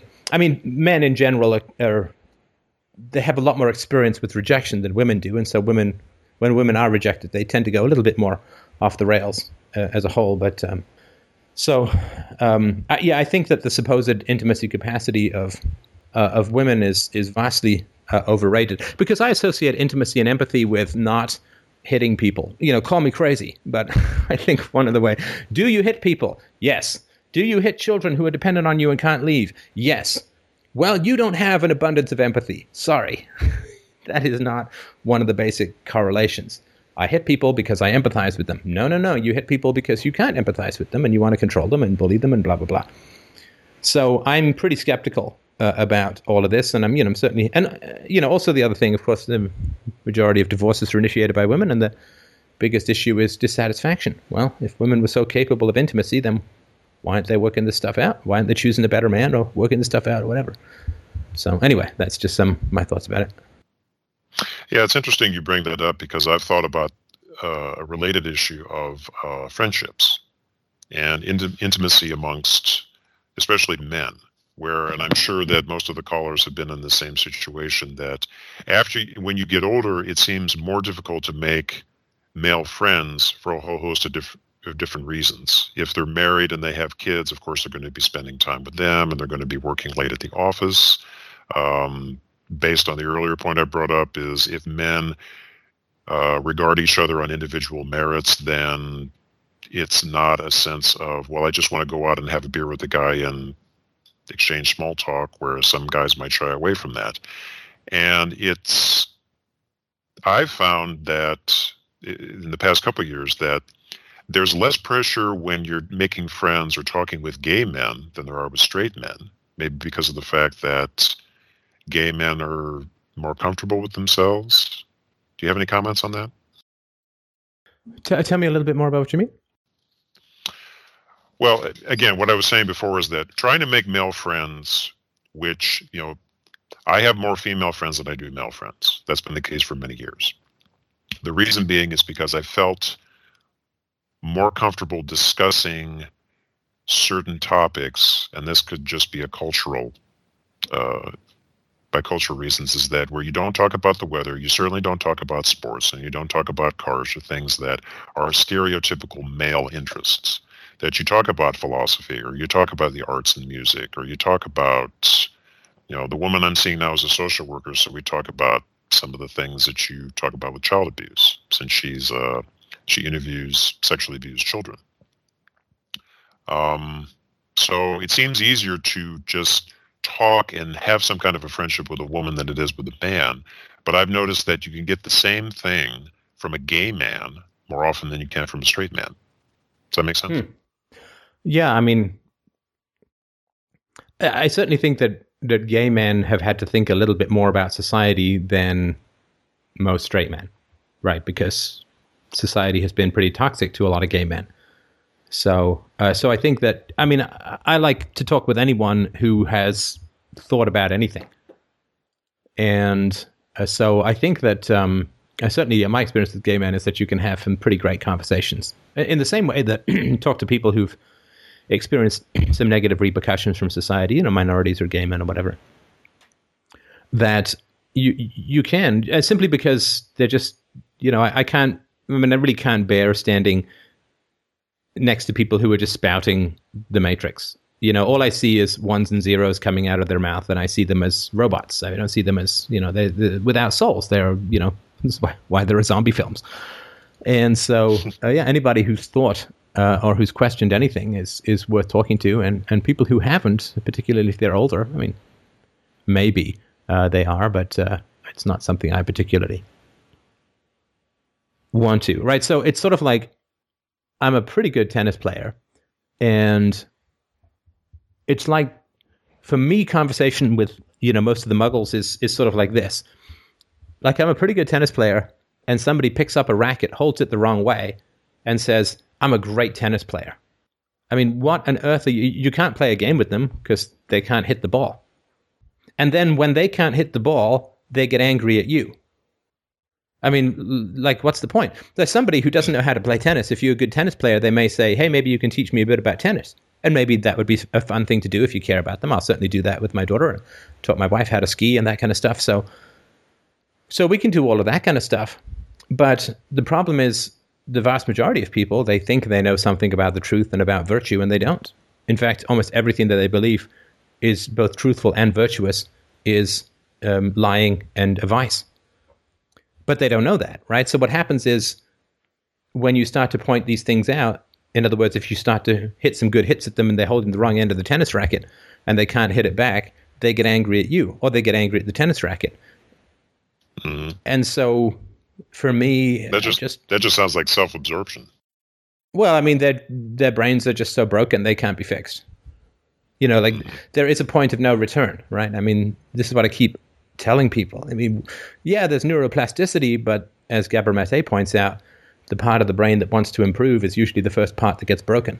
And so, for most people, you don't take a 70-year-old smoker and say, listen, let's get you ready for the Olympic marathon. It's too late. Age and the cigarette habit is fundamentally impossible. The change is not a lifelong prerogative, which is why I'm constantly urging people to freak out. Panic is your friend. It is your friend, because you will not have forever to change and become a better person. So I hope that helps. Listen, I want to make sure I get to. We still got another caller or two. I don't mind going a little bit over, but sure. If we could move on, I really appreciate that. Thank you so much for calling in. As always, fantastic, magnificent, wonderful questions. Well, thank you for taking my call. I don't want to keep you. You're very welcome. Next is Andrew. Hello. Hey, Steph. Can you hear me? Hello. I can. All right, cool. Thanks for taking my call. My pleasure. Well, should I get right into it? Yes, I think that would be a good idea. All right. Well, originally, I had emailed Michael to put me in the queue for the chat, and I thought, like, I wanted help from you, like, kind of sussing out this issue at work, but things occurred in between now and then to where I realized that wasn't really what calling you was all about. Because like, I kind of now want to give like a listener check-in sort of thing. Like, this is how FDR changes the trajectory of a life. So like, I'm just in the point where I've cultivated in myself the ability where I just dealt with the issue, like through calling friends and talking to myself. And yeah, like from where I was going to where I'm at now, it's just like, it would have taken me a lot longer, or maybe I wouldn't have even gotten to this point if I hadn't come across FDR. That's a very abstract way of attempting to communicate something quite concrete. Do you want to take a swing at it and put a few more nouns in? Sure. So the issue at work was it's a assisted living place for developmentally disabled people. And like, I'm this empathetic FDR person who's like really caring about the clients, but not all the staff are that way. And so for a while, when I wasn't as into living my values, I would just sort of look the other way on some things. Like, no one was shouting at the clients or hitting them, but they were not being like ideal in their interactions. And so recently I was like, okay, this is just getting too much. It's like, what kind of person am I going to be if I just keep doing this thing in the future? So like, I reported on some bad behavior, and so because in this company this bad behavior was occurring, I was like, oh, I'm not sure how the boss person's going to take my reporting this. And then I just realized, like, well, if this comes back to hurt me somehow, like, then they'll start looking for ways to fire me, just because like I'm someone who will like step out and put myself out there to stick up for these people. They would rather just have people who just go along and just not bring up the stuff. Right. So I was in this space where I was all worried about what was going to occur. And I've recently gotten into therapy, and just through all the different interactions I have with my friends and everything, recently I've just been really like rocket shipping up with philosophy. And like, I feel it's just dragging me along in a way. Like, I mean, I sense that, sorry to interrupt, but I can hear there's a lot of emotion under what it is that you're talking about. Would you like to talk about what you're feeling? Well, there's an anxiety with, okay, now, like in the past, I listened to all the stuff from FDR, Drama of the Gifted Child. I've had chats with friends, and so I've like been getting all this intellectual thing down and a certain amount of emotional stuff down. Went through the resistance for a while where I kind of regressed and was feeling depressed and not really doing too much as far as chats and really self-reflecting. And then now I've gotten back to where I'm going forward with philosophy and trying to live my life with it. And it's like, it's exciting, but it's also like, oh my God, this can definitely, I can see how this is going to be uncomfortable for a while. Like, if at work, I'm like always calling out people on their doing negative stuff with these clients, I can definitely see some strained interactions with that. But like ultimately, I see it's the best thing for myself and for the clients. Right. Because I don't want to be like Right. an enabler. No, and I mean that's incredibly courageous what you're doing, and I completely understand. It's unknown territory, right? Where you stand up for things that are right and what's going to happen. You know, this regression thing that you talked about, I think is, I mean, everything you're saying is very interesting. That I think is even more interesting than in general. There was a thread a while back on the board about people who turn against FDR. You know, what happens to people who turn?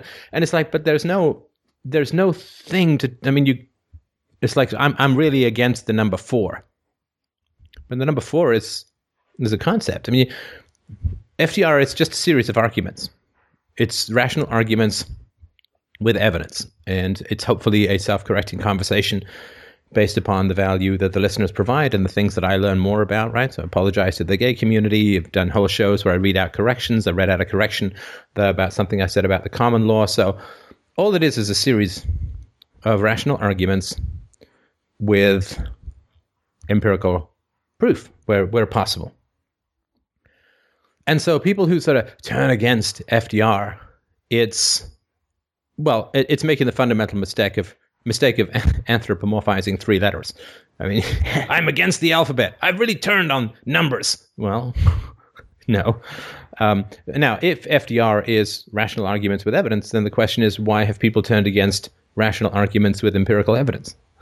Well, because people make a huge mistake, and oh man, I've made this mistake before, and Ayn Rand tragically contributes to this mistake.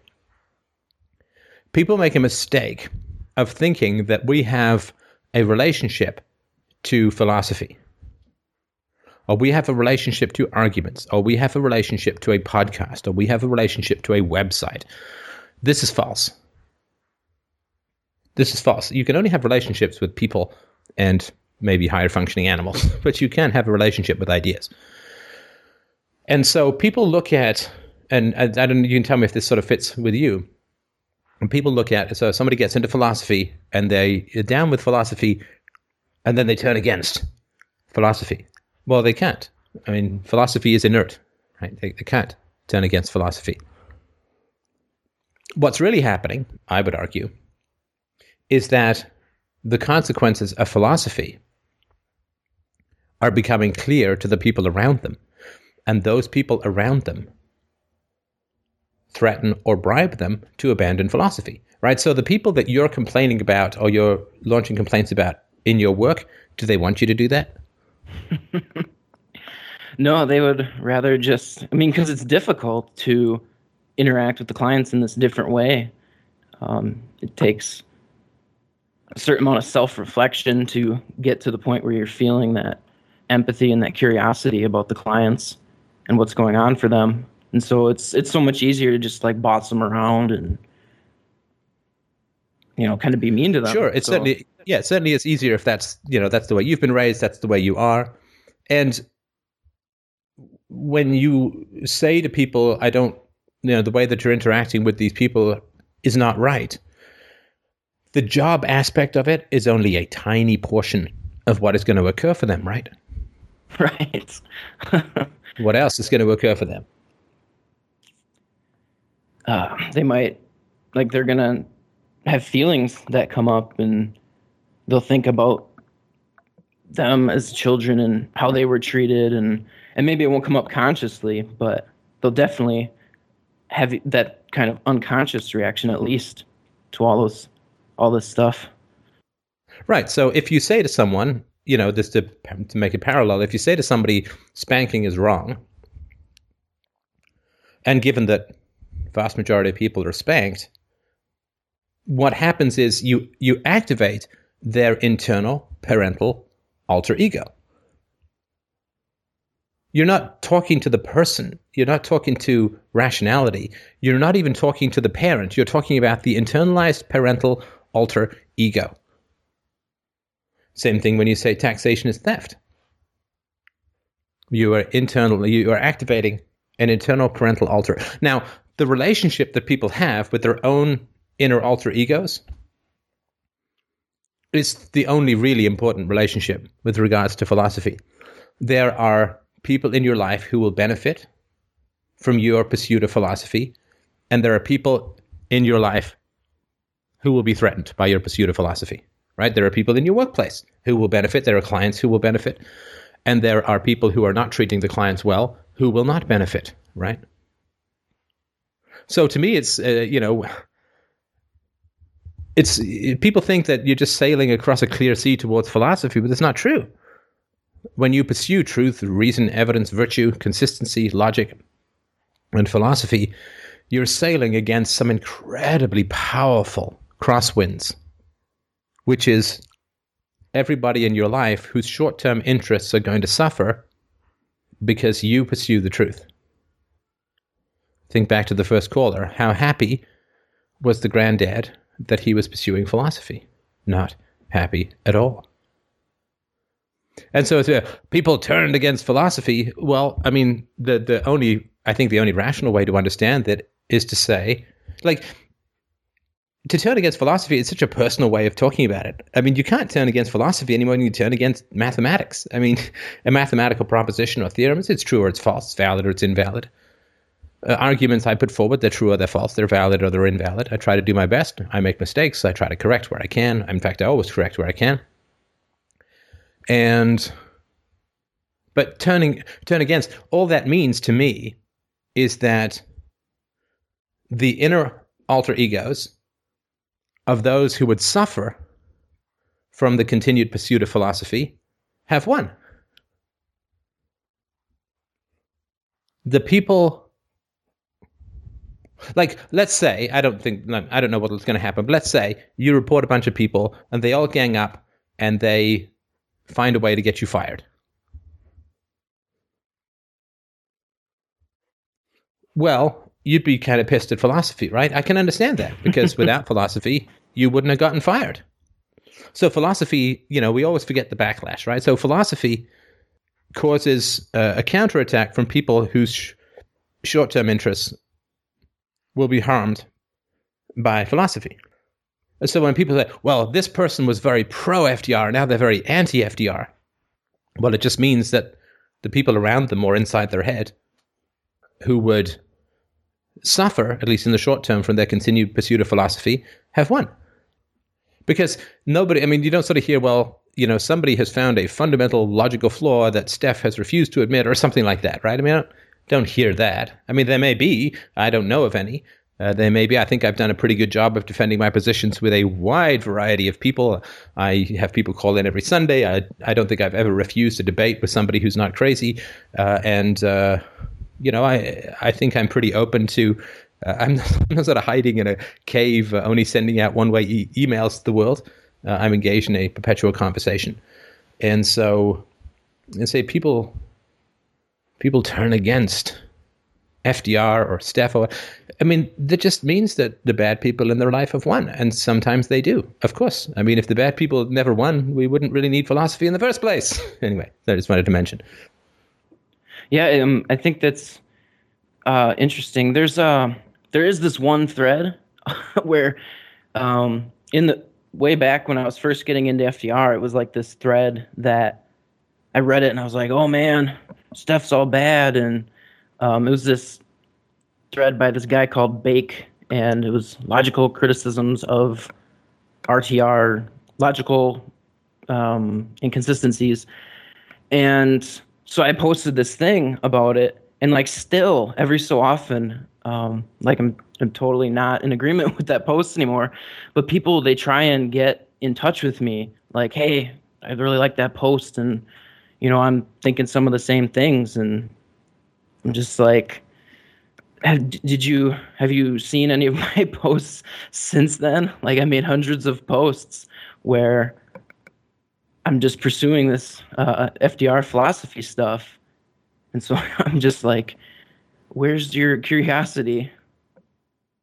Well, sure. I mean, look, yeah, when you promote philosophy is really about self-confidence. I mean, to me, it's one of the essential characteristics. And self-confidence is simply a refusal to bow to bullshit. That's all it is. And knowing that it's not just willpower, but there's good reasons as to why you don't bow to bullshit. Now, bullshit slingers don't like people who don't bow to bullshit. Of course. Of course not. And so people who are controlling and manipulating other people in their life, if philosophy gives them self-confidence, gives their victims self-confidence, then, right? I mean, of course they're not going to be happy about it. Of course. And now, of course, that doesn't mean that everyone who disagrees with me is a bad person. Of course not. I mean, I disagree with me, and I don't think I'm a bad person. And, people could welcome to come on the show and disagree with me and so on. But, I mean, they generally don't, right? Because I'm quite confident in what it is that I put forward. I've had tons of experts on. I've gone through all the data. I've presented the data. I've provided all my sources. I am not a bullshit artist. And the majority of my positions, I have found substantial scientific agreement or expert opinion agreement. So, I mean, the other thing, too, is that people who disagree with me will tend to try and isolate my perspective or my opinion. So, for instance, they'll say, well, Steph's wrong about spanking. It's like, well, no, I'm certainly making a moral argument, but what about all the data? Does that, does that count? But they'll try to isolate. So it's my opinion. I just like Steph's opinion. Or Steph's perspective on spanking is blah, blah, blah. But what they won't do is write to the people like who've been on my show, like Elizabeth Gershoff and other people, and say, your methodology, your meta-study of spanking studies, your methodology is flawed because of X, Y, and Z. Right? It's called shooting the messenger, right? So I bring all the statistics and data about spanking, the expert opinion, the studies, and then people somehow just say, well, Steph's wrong about spanking. I mean, but I'm simply reporting the data and making the moral arguments. The moment somebody tries to, and this is a generally good life rule, the moment that somebody tries to conflate a person with an argument, they are wrong. They are confessing a failure to rebut an argument. So somebody says, I disagree with the data that Steph has presented, and here's why. I think that's a fine thing.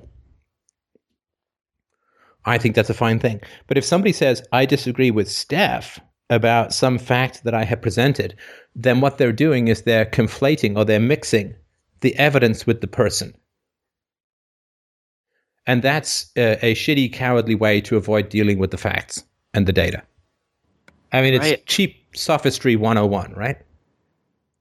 Yeah, that makes me think of... Sorry, go ahead. I was going to say that makes me think of when the thing that I reported last week, like one of the staff, I went up and I was like, I don't know how the management would deal with this or whatever, but what you're doing, I don't think it's right. I think it's wrong. And another staff came in with, oh, well, we had a meeting and we determined that it was in her care plan, and so that's it. And I mean, I thought I was like, well, no, that just because it's in her plan doesn't go against the argument that it's not right. Right. Yeah. So I mean, that's a way of avoiding the actual argument.